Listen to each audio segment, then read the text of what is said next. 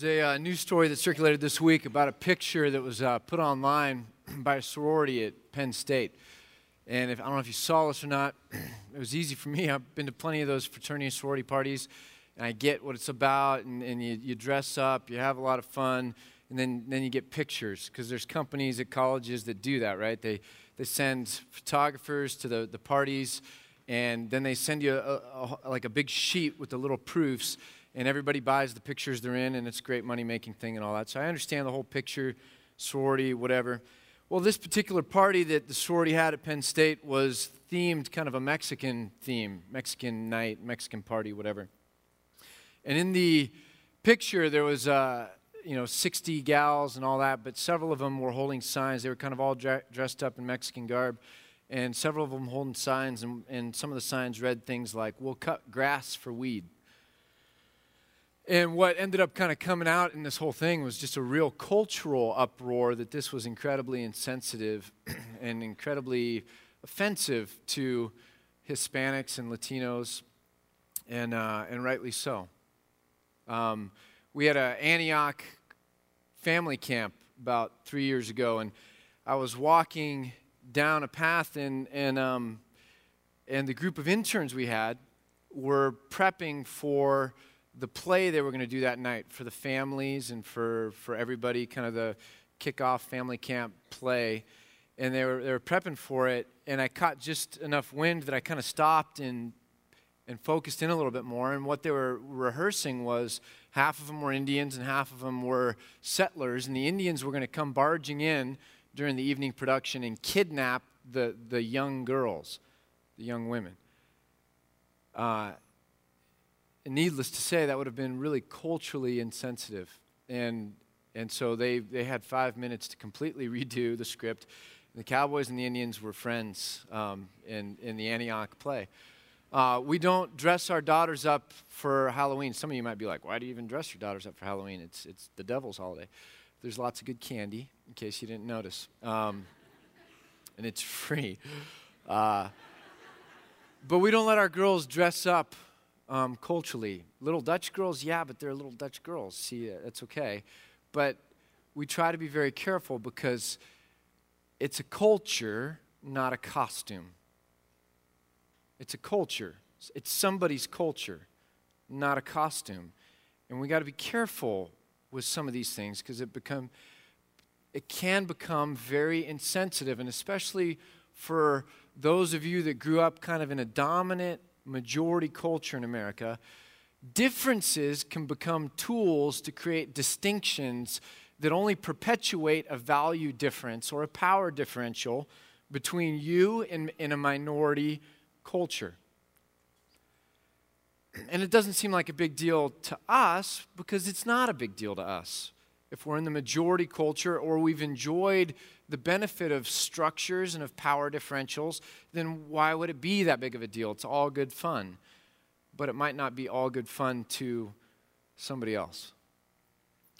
One of the first memories I have of being in a youth group, or one of the dominant memories I have of being in a youth group, was sitting with a group of guys, junior high guys. I was in junior high guys and gals.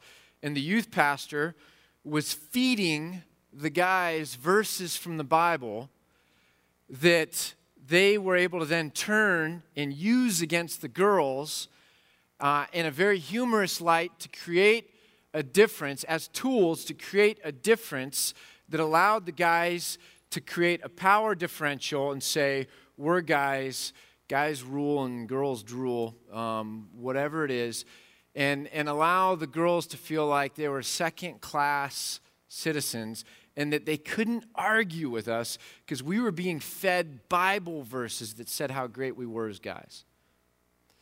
Now, that's junior high. I don't expect any of the junior high girls or junior high guys to know better. Even a youth pastor who was probably just trying to be liked, like a lot of youth pastors are. That's why I like Luke. I don't know where Luke is. He doesn't care if you like him or not. I'm just kidding. He probably does. But he's son of a pastor, Moody Bible grad, and has an unbelievable head on his shoulders. But so often youth pastors just care about being liked. They fall into these things. I can understand that one. But then when I went to seminary, I didn't find much better. In my theology classes and in the hallowed halls and in the wise rooms with the wise men, I didn't find much better. And it was refined talk and refined theology and refined analysis of Scripture. And it was all very refined, but the conversation around women always, for the most part, I don't want to speak in extremes and give you guys more opportunity to hate me. It's going to be a rowdy Sunday. The conversation, 7 years of grad school, began with the question, what's the right place for women? And began immediately with the diagnostic of, are you keeping women in their right place or not? Do you have the boundaries in the right place? And are you maintaining those boundaries enough so that women are in their place, and because of them being in their place, we can feel good about ourselves because we're theological. And we're into truth, because whether you realize it or not, in the last 100 years, there are several litmus tests that were erected to determine whether or not you are a liberal, meaning you don't take the Bible serious, or whether you are a good conservative Christian that believes in the Bible and take it serious. Several kind of litmus tests that were erected for that. And one of the litmus tests to see whether you were a good Christian and not a liberal was whether or not you kept women in their proper place. Now, maybe not in that exact language, but that was the conversation.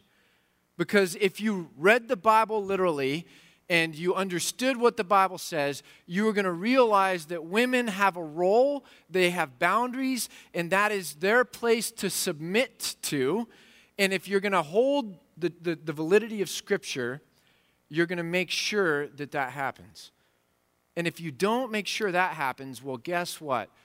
You probably aren't going to care too much about other Bible passages. And if you don't care too much about other Bible passages, you probably don't care too much about the Bible. And if you don't care too much about the Bible, therefore you're a liberal, and we're going to shun you, and you're a bad guy because we're the good guys. And so we're in a series on Proverbs. The book of Proverbs has a good bit to say, some very profound things to say about women. And so I knew when we were doing a study on Proverbs, well, what are we going to talk about? We're going to talk about wisdom, and we're going to talk about this, we're going to talk about that. Well, we should probably talk about women because there's some good things, that the book of Proverbs says about women. And then I kind of was like, oh, okay, well, I should probably find a woman speaker to talk about women because, that's the logical thing. And she might just talk about Ruth and Esther while she's talking about women out of the book of Proverbs, because that's what women do. They have Bible studies. They talk about Ruth and Esther. When they run out of that, they do Ruth part 2 and Esther part 2, and Ruth part 3, Esther part 3, and it's all very good, and we like that women do that. And so I need to find a woman to talk about women in the book of Proverbs. And then I woke up one night at 2 in the morning, couldn't sleep, and began to just burn in my gut. And I just came out of that kind of 4-hour prayer time going, no, I want to teach this message. I want to give this message. I've been waiting for a very long time to give this message. And so I've got 20 minutes left. And then we're going to do something that we've never done that's kind of fun that I think will round out this morning. We're going to have a panel discussion with a bunch of women. But to let their voices be heard on this topic and with regard to spirituality and womanhood, motherhood, singleness. But I've got 20 minutes, so I want to read you out of Proverbs here right at the end, the last verses of Proverbs. Proverbs ends this way.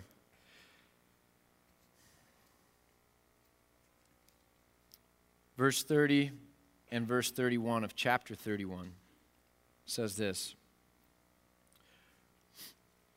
Charm is deceptive, and beauty is fleeting.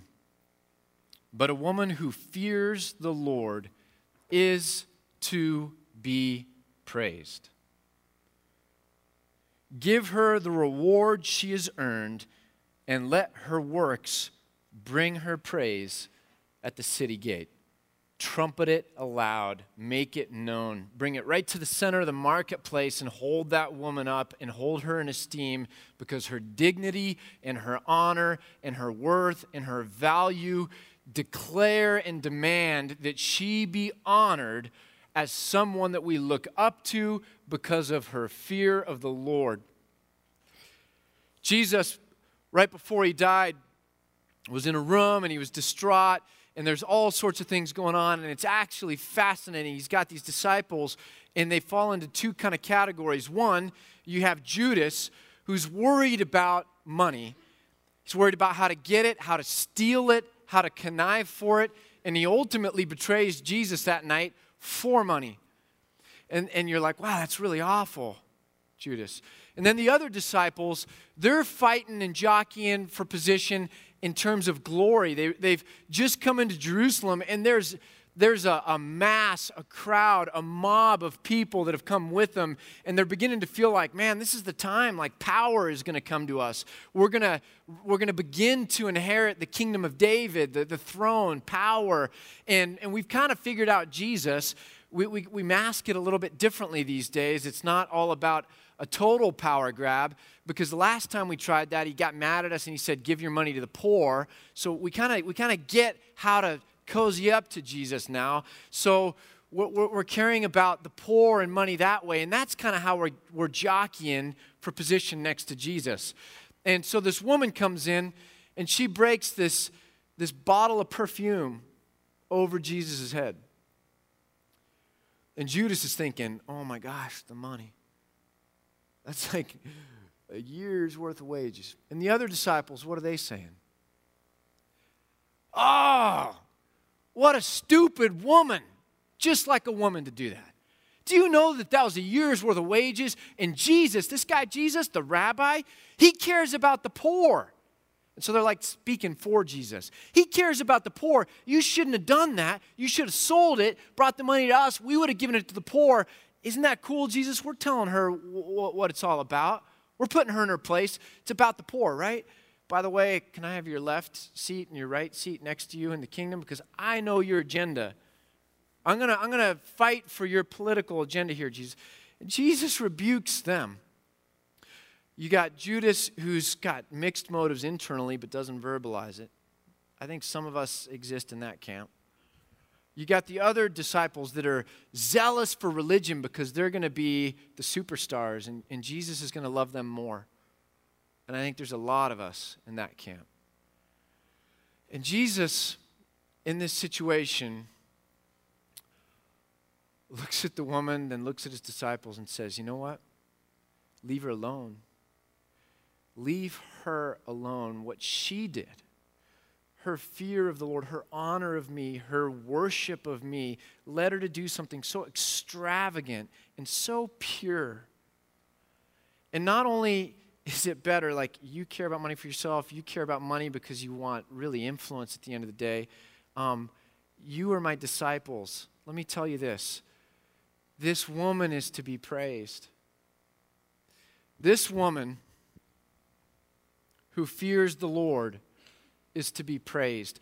In fact, every single time the story of me gets told, I want her story to be told alongside my story. The only time, to my knowledge, in Scripture we see Jesus making a rule of what has to be included in the written annals of his life and times and works. Go back to seminary. These hallowed rooms with hallowed conversations about hallowed theology, about our hallowed Savior and Lord, and all of this parsing it out to get it right. And the tone always being, how does this theology speak to where women need to be and what their role needs to be? And all the while, I never once heard what Jesus demanded. That as his story was told, the story of this woman who feared the Lord and was worthy of praise needed to be told as well.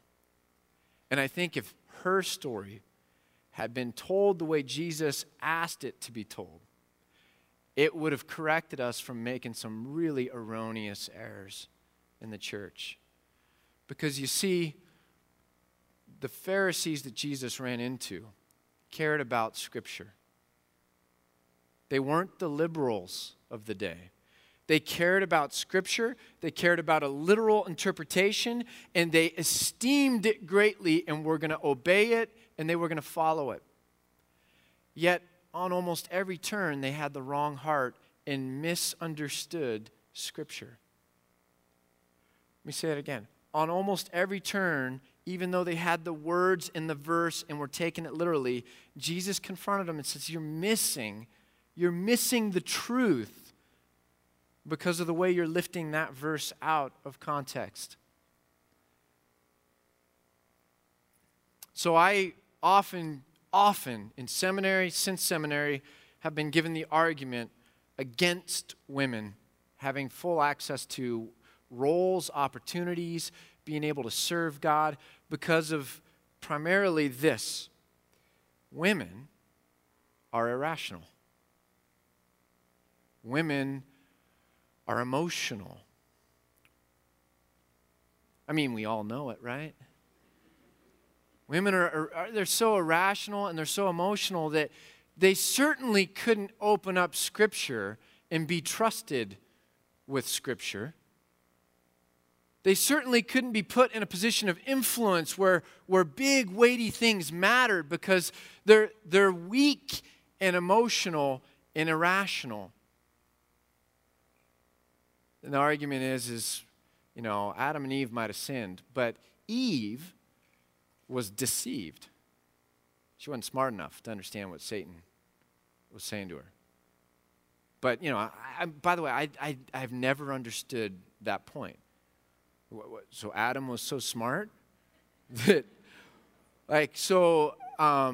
Satan, who's pretty crafty, is the Achilles heel of women, but women are the Achilles heel of men? I mean, who seems more, you know what I mean? Yes, officer, I know I blew up .4. But I wasn't deceived. I chose it every step of the way. It was a rational and logical decision. So, you can take me to jail and punish me, but don't think that I was deceived. I knew exactly what I was doing. So your whole life's fortune, you gambled it away? Really? At the casino? Really? Yeah, but I chose it every step of the way. Don't impugn me and think that I was deceived at all. I mean, I knew exactly what I was doing. I don't understand this whole Eve was deceived and Adam wasn't deceived business. I don't think that has any relevance at all. Irrational and emotional. Well, let's look at that one a little bit deeper. Turn to Proverbs chapter 8, if you will. Proverbs chapter 8. The whole book of Proverbs is on wisdom. Wisdom is the thing that we should get. Wisdom is the thing that gives us discernment and allows us to act in the right kind of way. Wisdom is supreme. Chapter 8. Does not wisdom call out? Does not understanding raise her voice? I find it really fascinating that wisdom is personified as a woman. If God was so worried about women being irrational or emotional, you think maybe he would have typified wisdom in the masculine? I mean, the word Sophia in the Greek, or Sophie, it's a woman's name. On the heights along the way where the paths meet, she takes her stand. Beside the gates leading into the city, at the entrances, she cries aloud. Now, I kind of find irony into this. Verse 4, to you, O men, I call out. I raise my voice to all mankind. You who are simple, gain prudence. You who are foolish, gain understanding. Over and over and over in the book of Proverbs, we see wisdom personified as a woman. But women they're irrational and they're emotional. They gossip. Okay, women gossip. Maybe some women gossip. I don't know. What's the outcome of women's gossip? I mean, some broken relationships, right? I mean, some really tense kind of communal dynamics, maybe. Some slander that needs to be undone and some healing that needs to be brought. Okay, I get it. But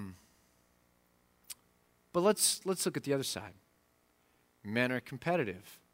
They don't think with their heads always. They're rash. They're given to anger. They're given to a hefty dose of temptation. What's the outcome of that? That 90% to 95% of the inmates in the world are men. That most every murder is committed by a man. That most every war is started by, fought by, continued by men. That most of the atrocities in war, when nobody's looking, the raping and the pillaging and the looting is done by men. I really want to make sure I keep you women away from anything that matters because of your propensity to gossip. Because it could really mess things up.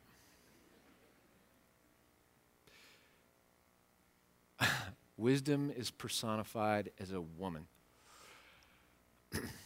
There's an interesting thing about men. We have this discussion a lot. Is he a hard worker or not? Right? I find myself in that conversation a lot, evaluating men based on whether they're a hard worker or not.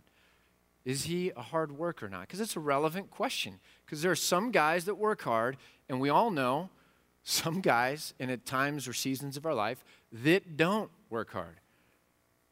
I mean, my mom doesn't bring it up because she's a virtuous woman, but I still remember what my junior and senior year of high school was like. I didn't have the patience or the energy to ask in a full sentence for food. So I developed a habit of sitting in front of the TV and just saying the word food. Food. Now, I might argue with my mom that she should have taught me a thing or two at that point in time. But my mom, I think, could bring this up at any dinner party and shame me. I did not have a work ethic. I had the GPA to prove it. Here's something that I don't know that I've really ever run across. Does she have a good work ethic? That 30-year-old mom that also does a part-time job? Is she a hard worker or not? I don't know about you, but I've thought back and I've tried to think of the number of times I've been in on a conversation where we're asking, does she have a work ethic, an attitude, a stick-to-itiveness, a willingness to sacrifice and work hard? Because here's my argument. I think by the time a woman reaches her late 20s or 30s, whether she's a mom or not a mom, whether she's married or not married, she works hard. By and large, women work hard. One of the fascinating things is when you travel around the world, you go to Africa and you watch the women and you watch them work hard. You watch them carry the continent in some sense. And you look at men and you find yourself asking this question: does he work hard or not? I was in the UN building about a year and a half ago, and I was touring the UN building, and I took this picture on my cell phone, and I want to show it to you. If you can't read it, it says this: women produce half of the world's food and work 2/3 of the world's working hours. Yet women earn only 10% of the world's income and own less than 1% of the world's property. I took that picture because there's something in that picture that doesn't need to argue to you, does it? Let's move fast. So we've concluded women are irrational and emotional. And so we'd be better off if guys just kept them in their place. That's what we've concluded. You know what? The scripture even says that, right? That women should be kept in their place. Well, let's look at Luke chapter 10. Let's do it fast, so turn fast if you can. Luke chapter 10, great chapter in scripture, right on the heels of the Good Samaritan passage. I mean, one of the hallmark passages of justice and love and what it looks like to truly love your neighbor. And right on the heels of that, we get the story of Mary and Martha, one of the great spiritual growth passages of all time. Chapter 10, verse 38. As Jesus and his disciples were on their way, he came to a village where a woman named Martha opened her home to him. She had a sister called Mary who sat at the Lord's feet listening to what he did. But Martha was distracted by all the preparations that had to be made, and she came to him and asked, Lord, don't you care that my sister has left me to do the work by myself? Tell her to help me. Martha, Martha, the Lord answered, you are worried and upset about many things, but only one thing is needed. Mary has chosen what is better, and it will not be taken away from her. Now, this is a great passage of spiritual growth. Why? Because it illustrates that we shouldn't be so busy all the time and in such a hurry all the time. Rather, we should observe the Sabbath, and we should pray more, and we should have our quiet time in the morning. I submit to you that that's not really what this passage is talking about. Not first and foremost, anyways. Put yourself in the context. This is a Jewish home where a rabbi shows up with his disciples. Typical rabbi, like Jesus, male disciples. It is not for a woman to be a disciple of the rabbi. But what do we see here? Jesus shows up, and he came to this village, and these women opened their home, and Martha had a sister called Mary who sat at the Lord's feet listening to what he said. This is the formula of a disciple. You sit at the feet of your rabbi. This is an amazing verse.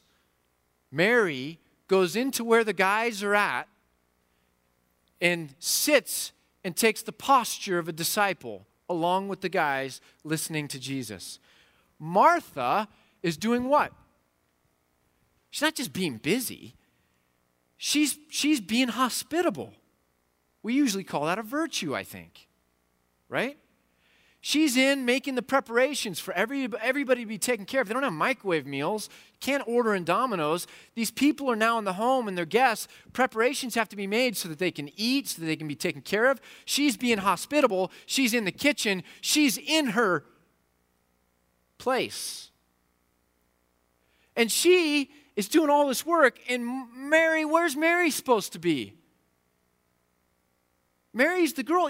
Why are you with the boys?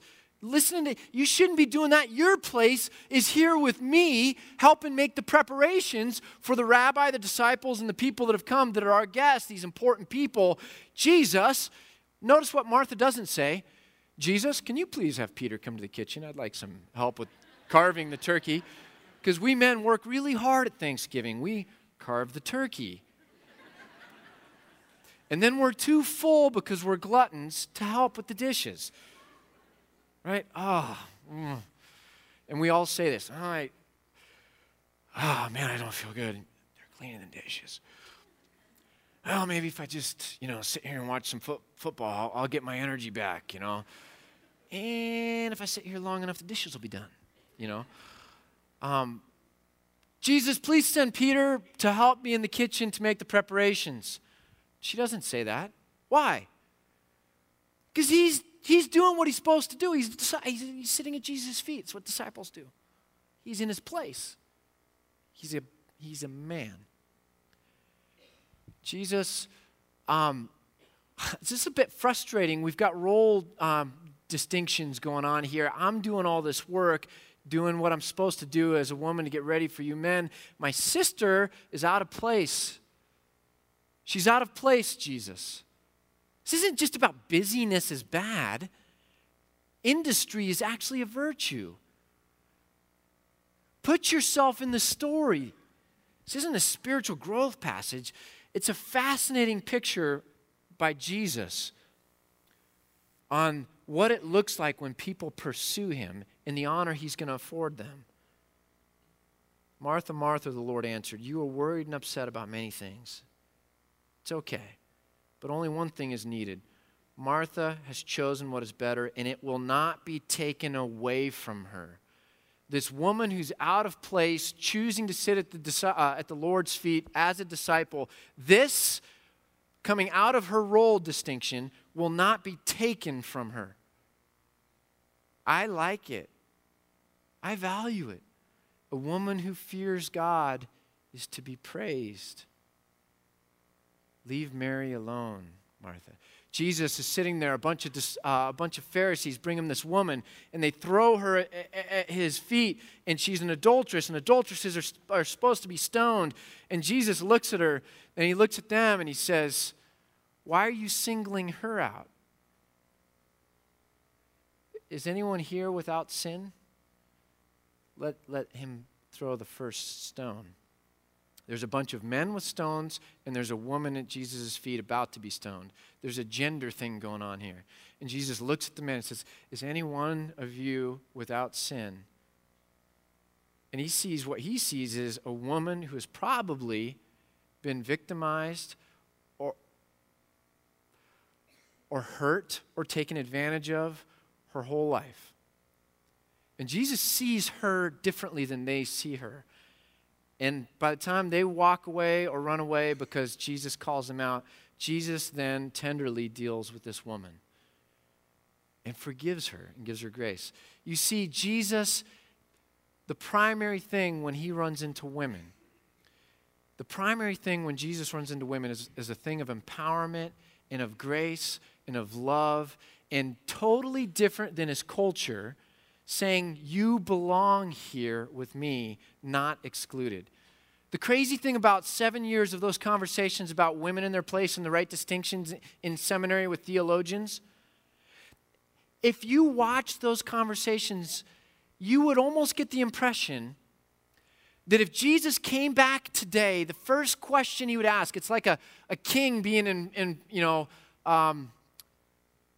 flee, like a refuge. When a king, runs away because someone else is in his kingdom, but then they throw the new regime back and they bring the king back. So he sets foot like, King Richard, when, John was bad, King Richard comes back from the Crusades, that kind of thing, It's like, and he's going to put things to right, and he's putting on his kingly cloak and strapping his sword to it. And the first question he wants to ask is, did you keep the women in their place?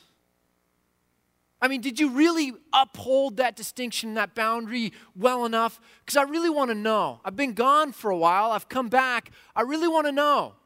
Did you keep women in their place? It really matters to me.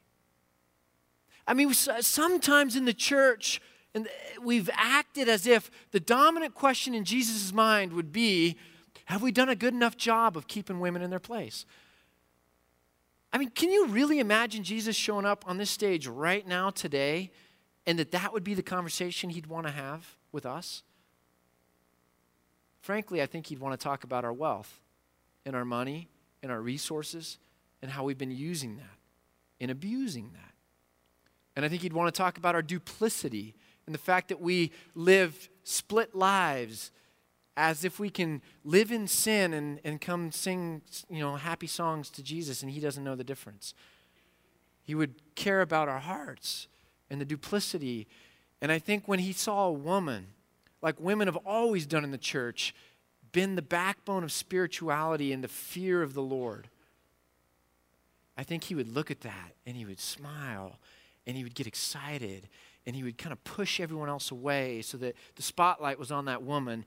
And he would say, that right there is what I'm excited about.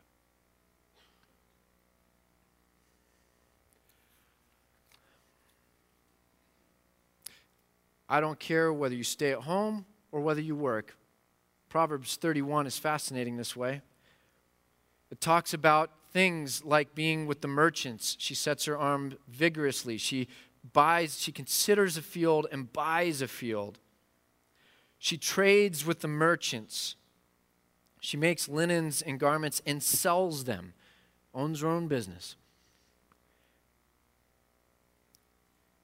But then you get down to verse 28, her children arise and call her blessed. You see, we've created some artificial distinctions between stay-at-home mom and work mom. Women work hard regardless of what they do. That's my experience. And what really matters is, does this woman fear the Lord? Where is her faith? And what is she doing with her hands? And when we see this model, whatever it is, whether it's all the way in the home, all the way in the work world, or usually some kind of blend of the two, that we look at that and say, now that's a model of faith, it's a model of industry, it's a model of dignity and wisdom and knowledge and skill, and it's to be praised. And so I don't care whether you stay at home, whether you work, whether you have kids, whether you don't have kids, whether you homeschool or send your kids to public school, whether you're under authority or whether you're in authority as a woman. To the degree that God has gifted you, to the degree that God has called you, I pray that I pray that the others in this room would praise you in the center of the city, that we would hold you up as an example, that we would trumpet it aloud, that we would clap and cheer and applaud and get excited about the beauty of your femininity, the beauty of your example, the purity of your heart, that we, even as men, can learn from that, and that Jesus is proud of you and it will not be taken from you, and that it will be praised.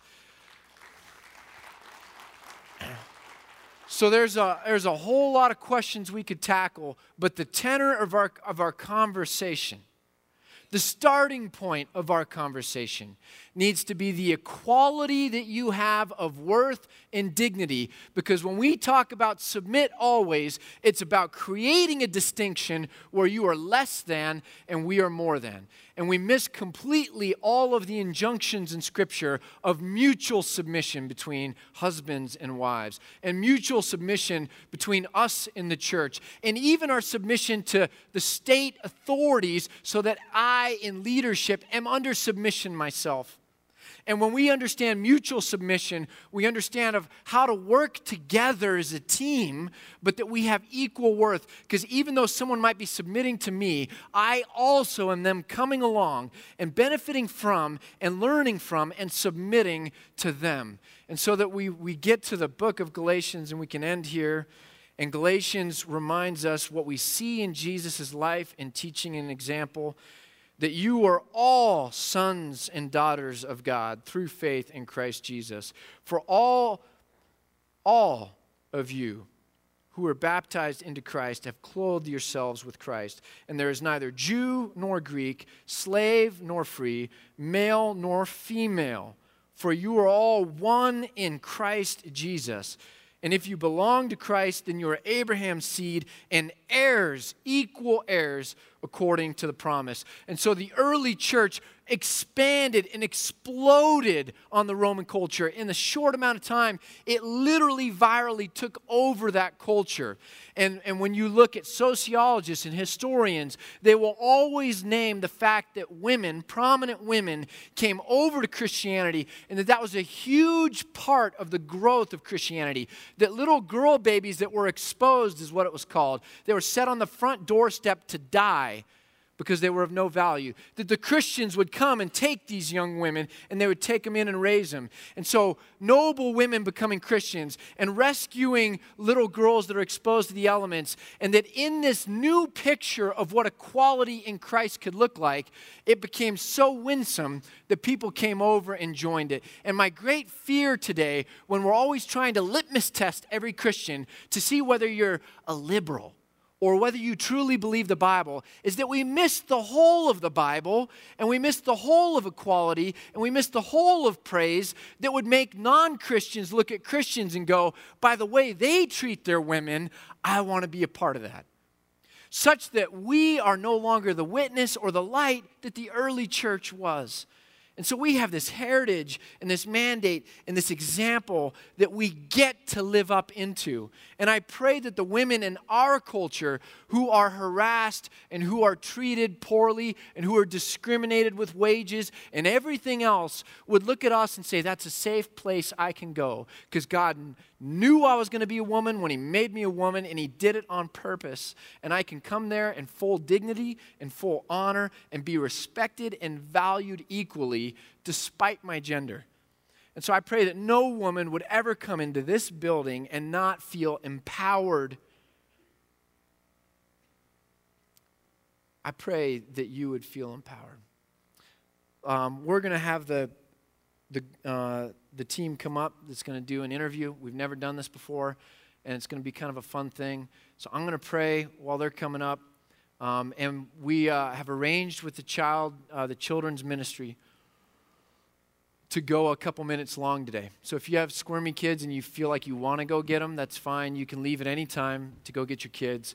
But we've arranged with childcare. They know that we're going to go a bit longer today and do something different. So I hope you will benefit and enjoy this. But let's pray.